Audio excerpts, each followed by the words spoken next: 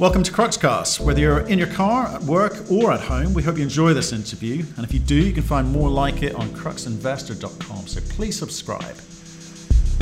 We caught up earlier today with David Stein, who is the CEO of Kuya Silver Corp. They're chasing silver in Peru. If you want our thoughts and opinions on the conversation, their strategy, and the company itself, you can find that at cruxinvestor.com/club, where you can also find detailed company reports. There are summaries of interviews that we have done just to save you a bit of time. There are training videos to help you with your diligence. There's commentary from market experts from around the world on a variety of companies and commodities. And of course, there's a thriving community of investors sharing their thoughts and ideas with each other in a nice, safe environment free from trolling and abuse. How nice is that? So that's cruxinvestor.com/club. David, how are you doing, sir?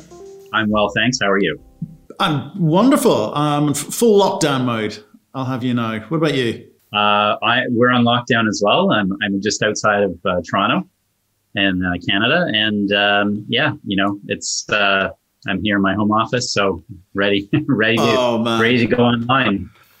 Come on. I was kind of hoping we'd get through this 2020 thing and then sort of onto a sort of new beginning, but Maybe we'll get there soon. Hey, well, Dave, thanks for joining us.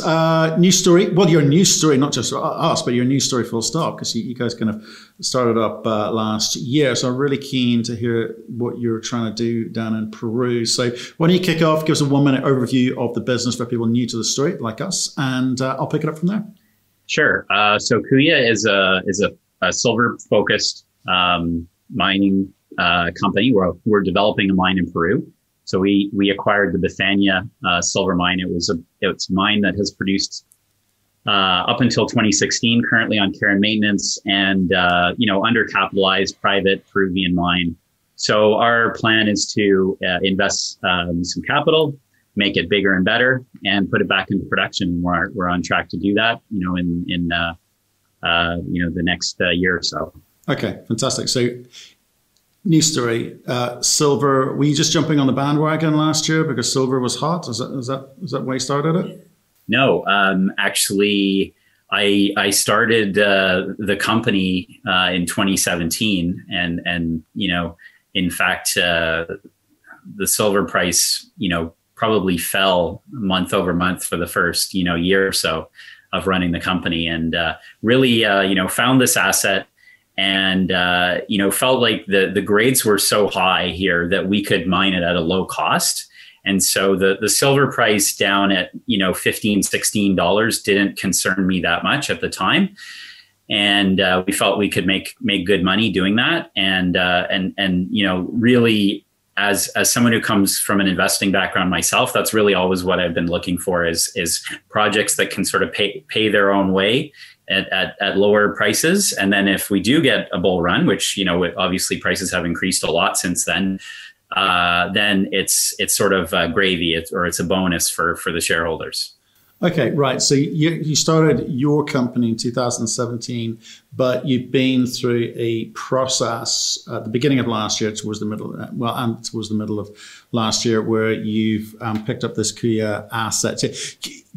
We'll talk about the structure, the way that you did that and the financing around that, because you've still got some outstanding payments for that. But can you tell me about you? I'm interested in always kind of back the team. Right? So I need to understand what's your background. You give us some clues. You're in finance, but you also got a geological background too. So where have you come from? What have you done? And have you made shareholders money before? Right. So I have a technical background, as you mentioned.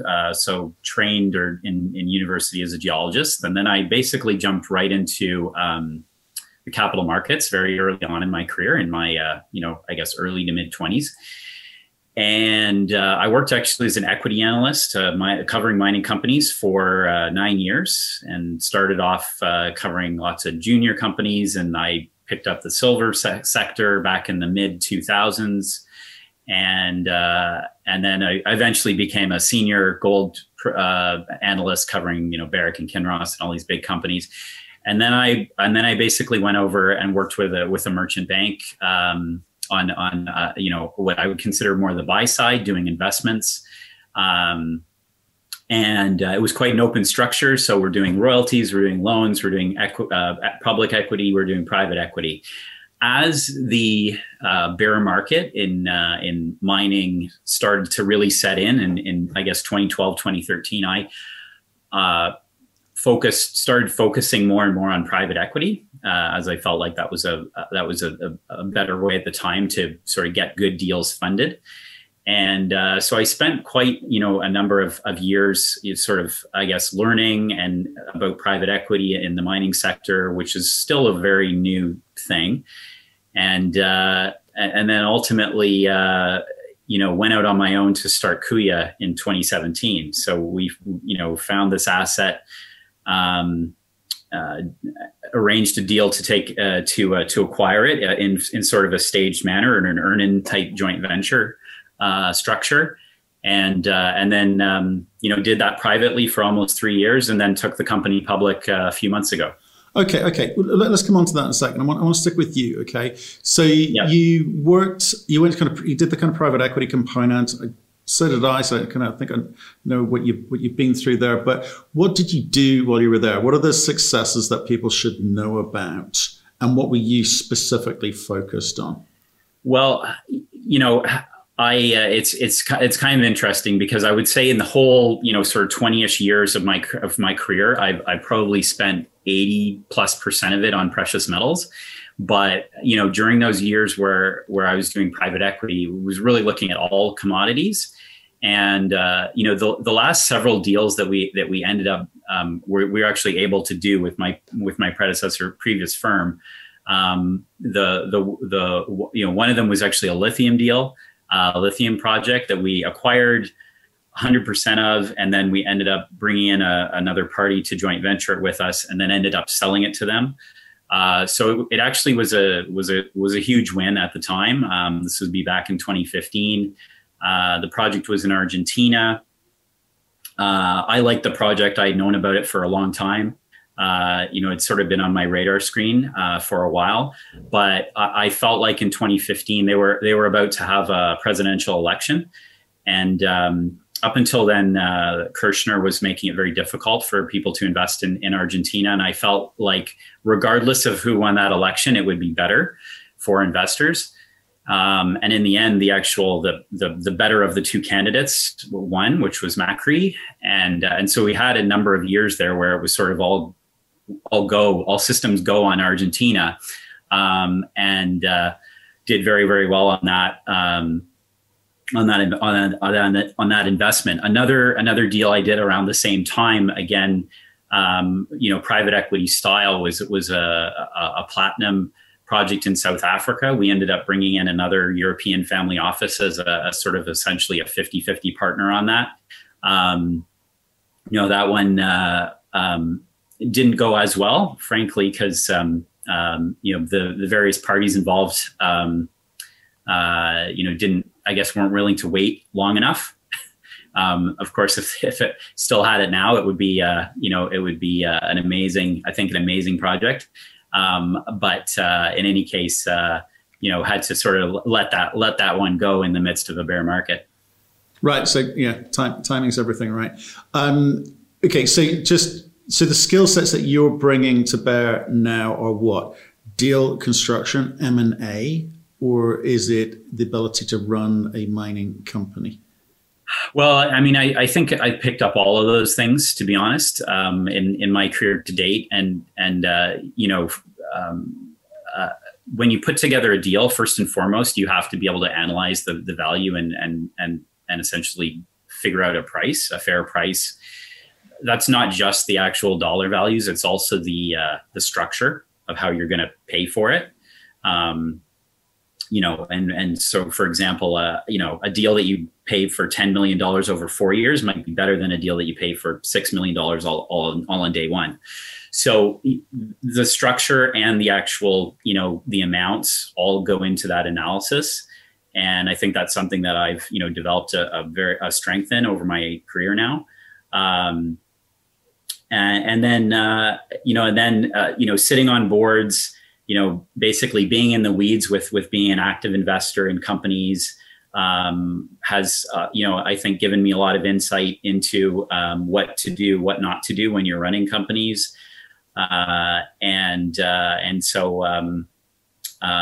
So I think that's really helped me. And then frankly, being the first guy in on Kuya, having my own money at risk has essentially been probably the best education of all over the last number of years. And so what I didn't sort of pick up in the previous 15 or 17 years of my career, I've picked up very quickly in the last 3 years. Yeah, it's amazing what having your own money does to sharpen the mind and the focus. Exactly. But talk to me about the analyst years, because there you must have seen when you've done the junior market analysis, management teams at junior mining companies who just got it horribly wrong. You can learn from that. And people who've got it right. So what are the things that you have taken from your experience in terms of, I need to bring this to bear with Kuya, okay? I need to not make those mistakes. I need to structure it this way because the market reacts better, or I need to talk to the market this way because the market reacts better. What are the things, again? I'm just trying to understand, because to me you look quite young. You don't look old enough to be running a $100 million company. So what are you thinking about every day when you wake up about running this company? Well, that's actually an excellent question. I did learn a lot in those formative years of being an analyst. And what's really cool about being an analyst is you get this exclusive access to talk to CEOs, and really, you really get a lot of their time that the average, person or investor wouldn't get.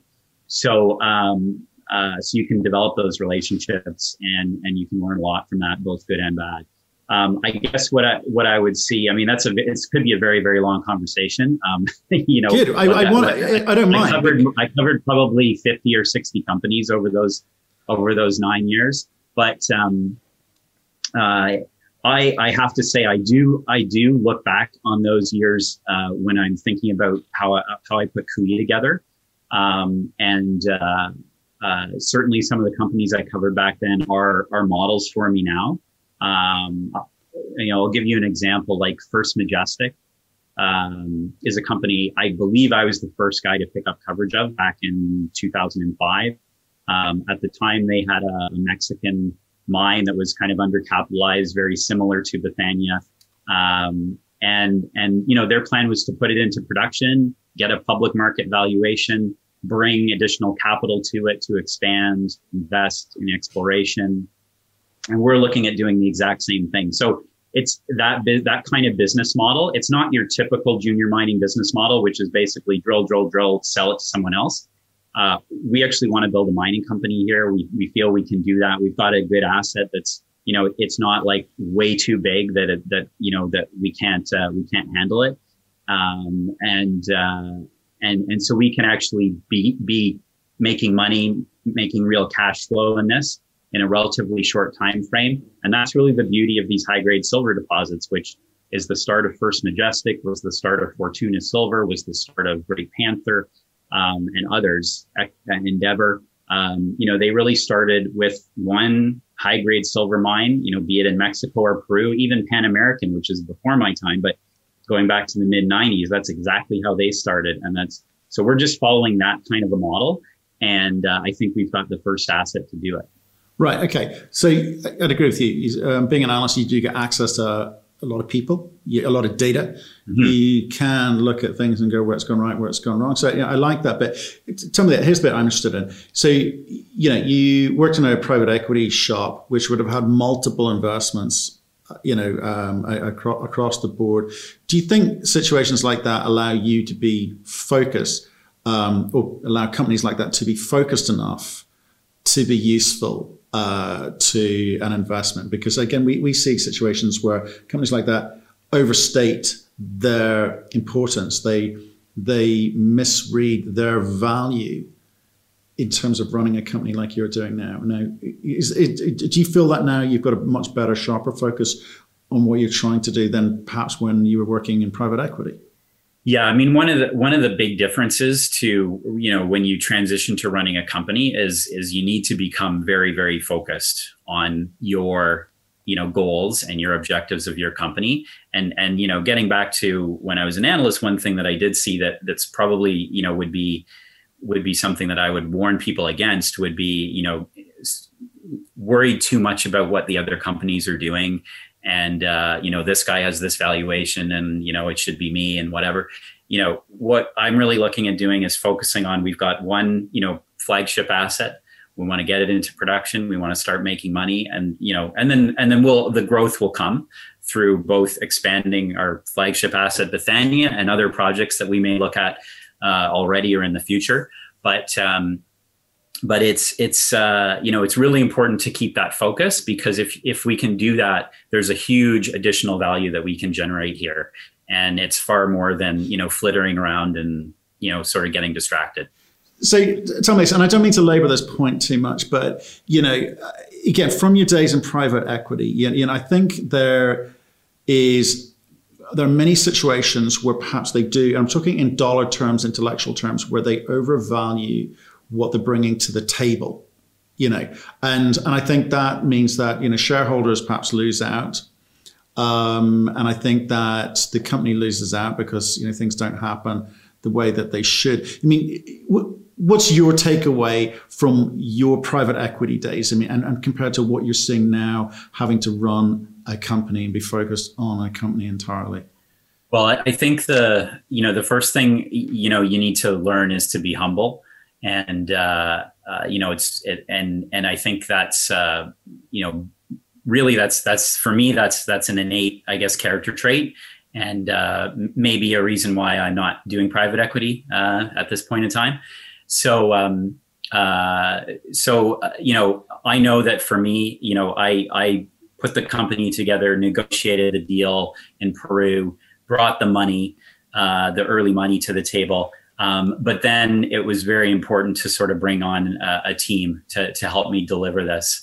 And until we went public, we really focused on basically building the team in Peru. And I've got an excellent, lieutenant down there who's really whose background is mining, engineering, and or metallurgical engineering, I should say. But he's an engineer, and his name's Christian Aramayo. And so he really runs the Peruvian technical side of things down there. And with that team as a private company, we were able to, although we were somewhat capital constrained for those 3 years, we were able to accomplish some great things, including getting our EIA approved for the new plant and tailings that we're intending to build.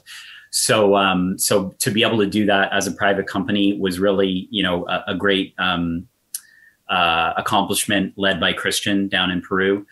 And then as we've gone public now in the last few months, we're starting to build the corporate team here in Canada, and we've got some, brought on some excellent people for that as well. And I think that's really been key to the success. Okay, so look, thanks for explaining, your background, your ability, your experience there. Can we talk about the asset now? Because I'm keen to understand what it is that you've got there. And I say what you plan to do with it, but more importantly, how you structured it. So if you don't mind kind of giving a little a review of that. Sure. So it's a high grade silver mine that was in production up until 2016. It's your in some ways very typical Latin American undercapitalized mine run privately. They actually made money when metal prices were high, or started losing money as metal prices fell a number of years ago. And when when I first looked at this project in 2017, it was kind of a distressed or turnaround kind of situation where it needed some money immediately, needed some money longer term to make it better. But really a great potential there. The secret sauce to this project is the high grades, and it's very high silver grades plus other metals as well. So we get a high dollar per ton, but also but it is predominantly silver. It's sort of 60 to 65% by revenue, depending on the metal prices, of course, of the day. And but we do have lead, zinc, copper, and gold as byproducts in this project. And because the grades are so high, with relatively small tonnage, you can make a meaningful production, whether you look at it in terms of silver production, millions of ounces, or whether you look at it as dollars of cash flow. So we looked at it and thought, okay, well, the capital that needs to be invested here, though, critically is going to be to build our own plant. So they had never been able to do that as a private entity. So what that meant is that they had to toll mill their ore. So the entire history of this mine they've been toll milling at various other lead zinc mines in the area, which are pretty common in central Peru. But you always get, that cuts into your margin quite heavily, whether it's the trucking cost to get it there, or whether it's the toll milling fees or the loss of recovery when you're using someone else's plant. You sort of lose at least 3 different ways there, and you can solve those problems by having your own plant. So we're doing that right now. We started permitting it back a couple of years ago, and so that's when I mentioned we have the EIA, which is by far the most important and the most difficult permit to get. We got that last August, and so now we're well on the way to that sort of construction, period where we can start investing in the shovels in the ground and get this thing up and running by 2022. Right. So you raised what, $13 million back in, when was that? October-ish? Correct. Okay. We closed it in July. Right. Okay. So use of proceeds. I mean, how does that money get applied this year? Are you going to need to go back to market? Because you're talking the language of getting into production. We're going to get into production. We've done. Yeah. We're having that discussion rather than drill results. Those headline grabbing high grade numbers that the market at least likes to see occasionally. So you're very clear. You're a development company that's moving into production. That's what you want to be seen as. Right. Can you do that for $13 million? Right. So the $13 million that we raised was largely to close that acquisition of the mine. So when we had gone public back in October, we still essentially owed quite a bit, $4 million US for the mine. And so, a good chunk of that money that we raised went to pay off the remaining essentially money to acquire the mine. So we did that. That closed in December. Then with the rest of the money, or meanwhile, what we're doing is we're doing a drill program, which to sort of give us greater confidence on the existing non 43-101 resource, the resource that we inherited at the mine from the private mining company. We want to do some work on that. So there's probably $1 million and a half that's going to go into that. We're finishing the detailed engineering as well. We've hired Mining Plus to do the underground design part of that detailed engineering, as well as to put together a PEA for us. So that will, allow us to essentially do, better communicate with the market once we complete that. And so all of those things are really, it's all the pre-construction stuff that gets covered under that 13 million, I guess. And then we will, the capex that we've been estimating is around 10 million US. So it's not really, what I consider material. I mean, obviously it's still $10 million, but, it's not something that I feel like we'll have trouble raising when we decide to do that.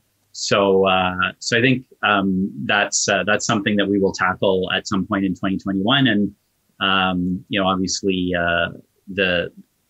we don't want to wait too long, because we do want to get the shovels in the ground and get this thing built by the end of the year. So how much money have you raised prior to that 13 million in total?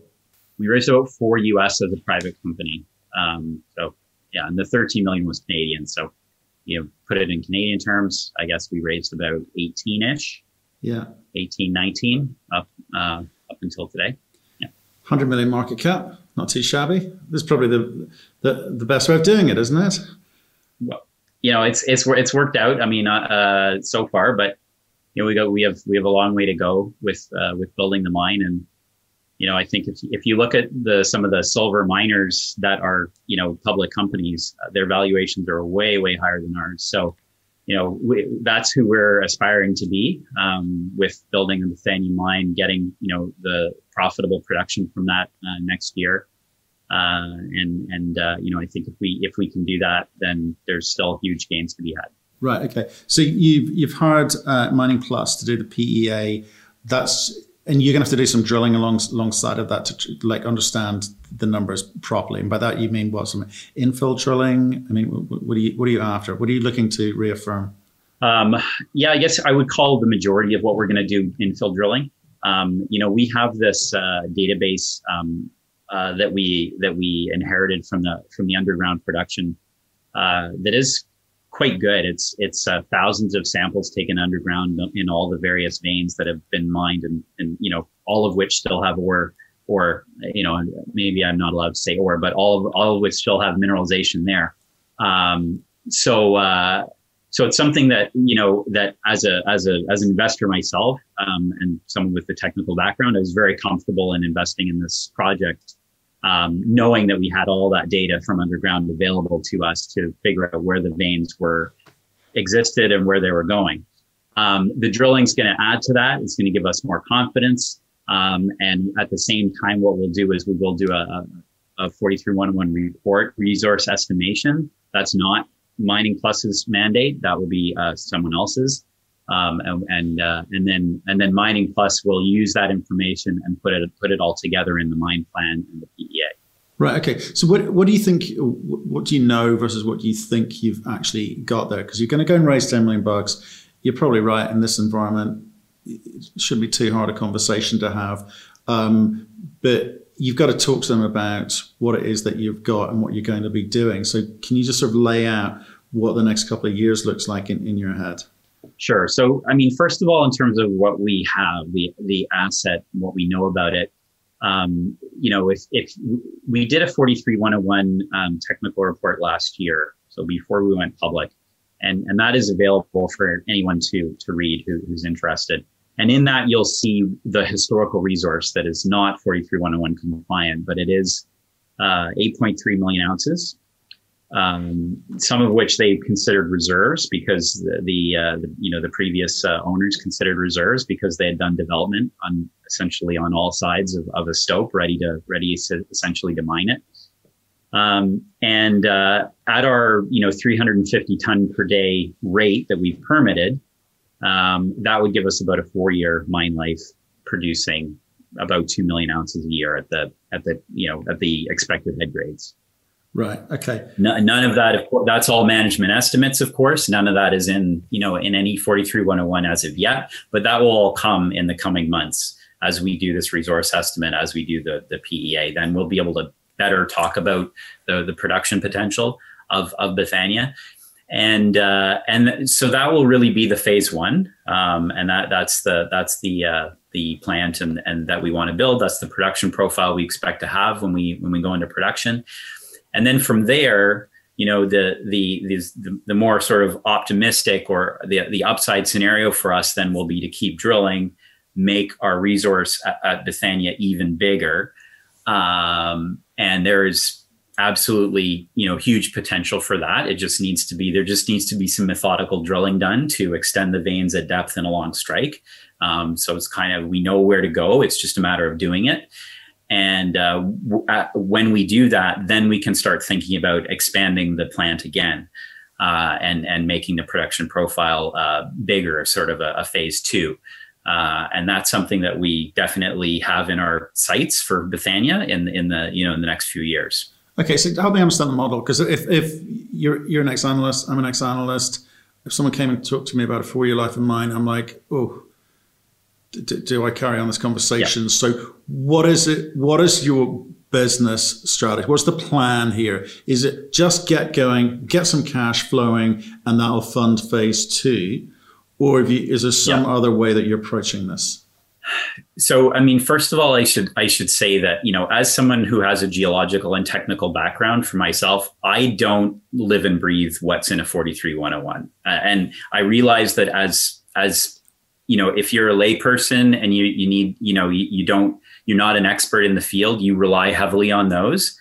But when I look at this, I look at a project that yes, has a 4-year mine life right now, but it's very easy, in my opinion, to make it much bigger, to make it 10 or 12 years just by drilling along strike and at depth. It's very different than saying, I have a 4-year mine life. I have no idea where the ore is after that.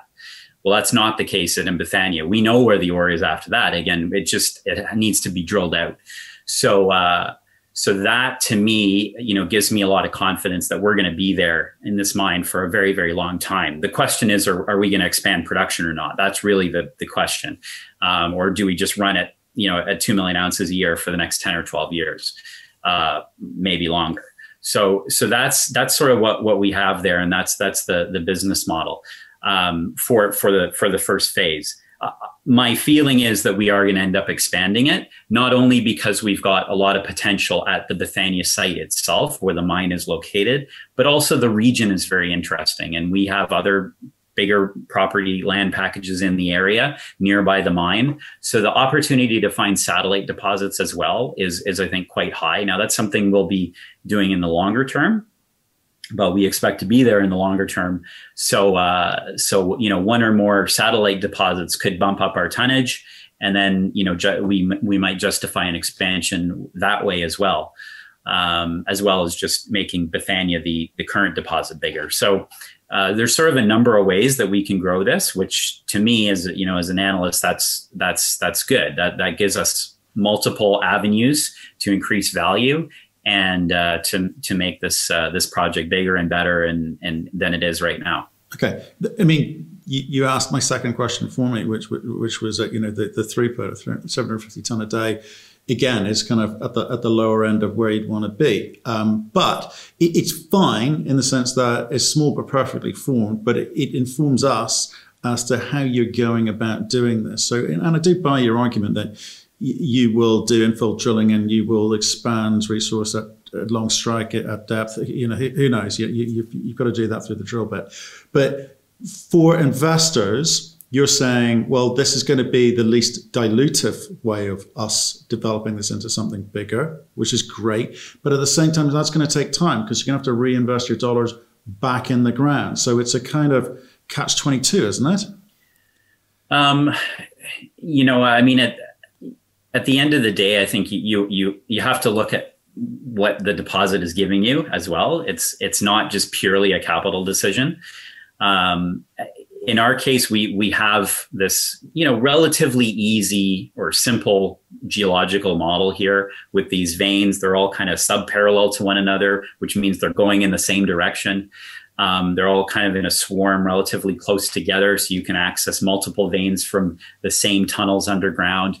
So we've got a lot of things going for us, which, to me, I really see the opportunity to get into production quicker, which you're right. That means we're making money. That means we can reinvest that cash flow in exploration, and it is less dilutive for us in the longer run.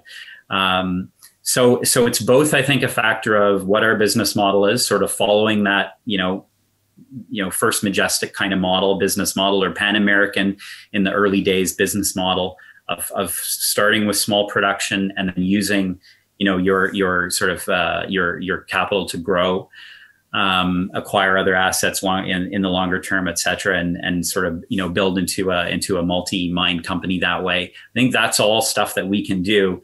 And we're in a much better position, a much stronger position to do that if we're already making money versus at the whims of the markets on any given day to raise more capital. Okay. Peru, are you going to be okay doing business this year? I mean, how are things in South America with regards to COVID restrictions and the ability to plan out your mining? Well, I mean, one thing that we've seen in Peru is they did a very strict lockdown back in March, actually, when COVID sort of hit us all in the world more or less at the same time. And then they lifted the restrictions, in particular for the mining industry, quite soon after that. They really realized that, we need the mining industry going. It's a huge generator of taxes, of employment, of, all sorts of other benefits. And it's the biggest industry in Peru. So So they were, they sort of bent over backwards, I would say, to get the mining industry back going, despite the issues of COVID.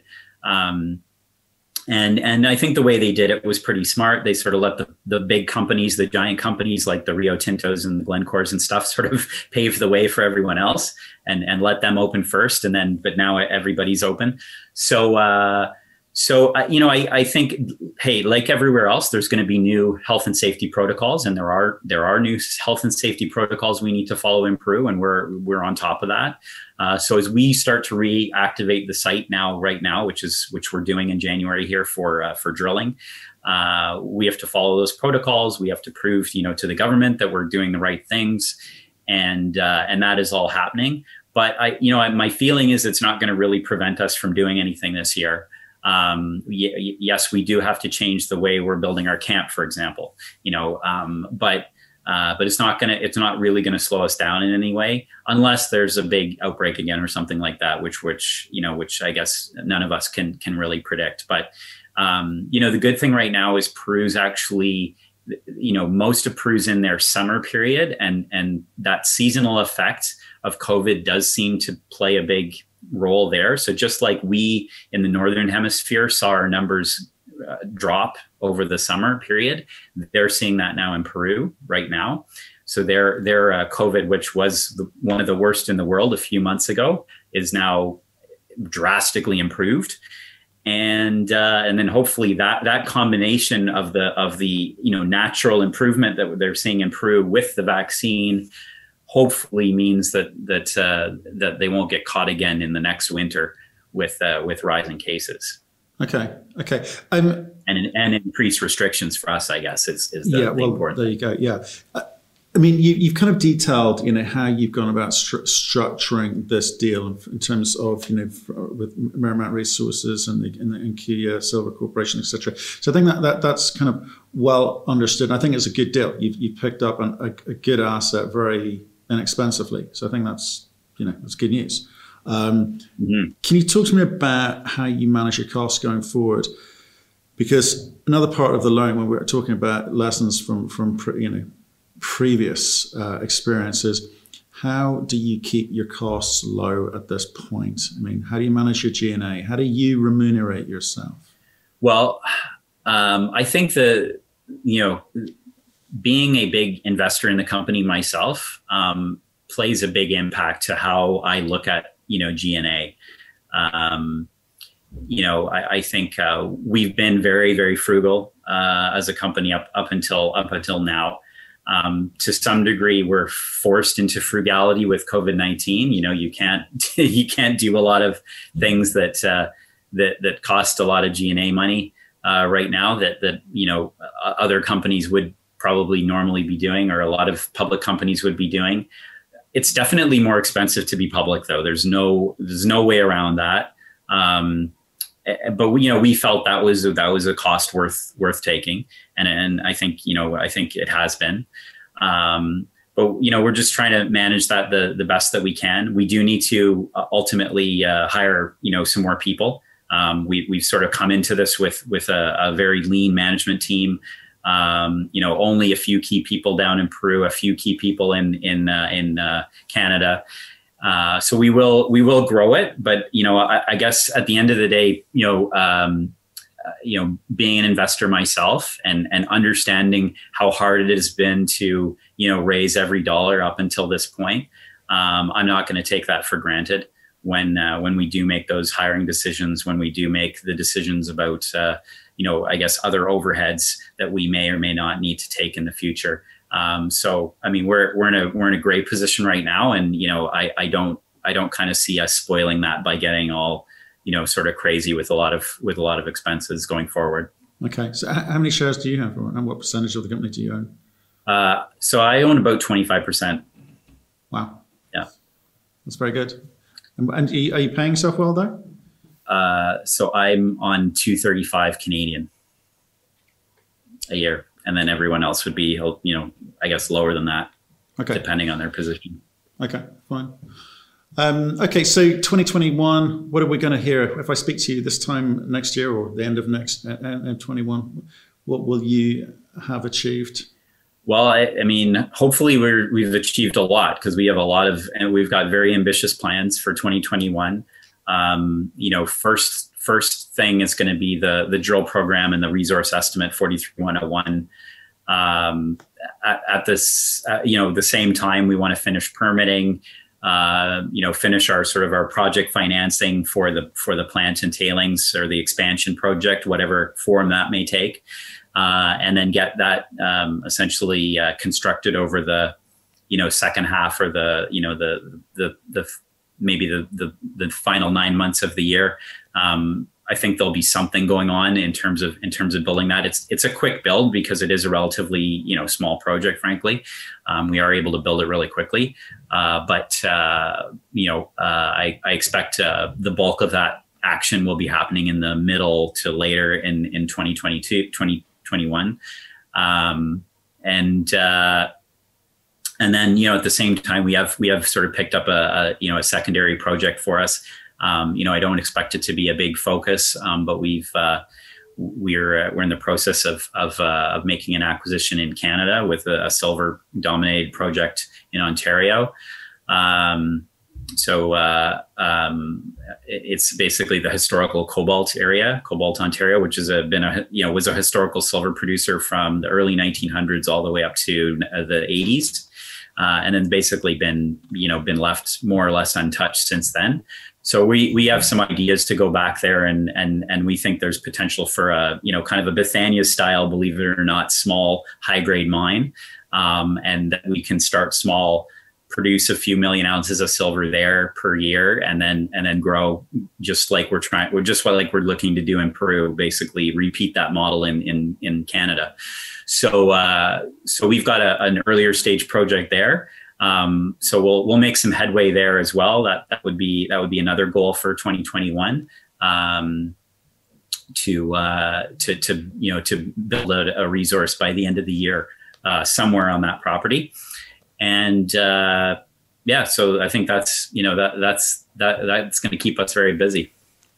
That's fantastic. Okay, maybe we should talk about that. Again, I hope we don't wait till the end of this year to talk about it, because I mean that's interesting, because I think M&A seems to be happening a lot. There's a lot of big M&A happening, but at the smaller end too, I guess there's some deals to be had. And if you're picking it up at the kind of prices that you've managed to pick this up at, I mean, yeah, that'd be a great day at the office. Well, look, David, thanks very much. I mean, lovely run through. Nice to meet you, first of all. Thank you.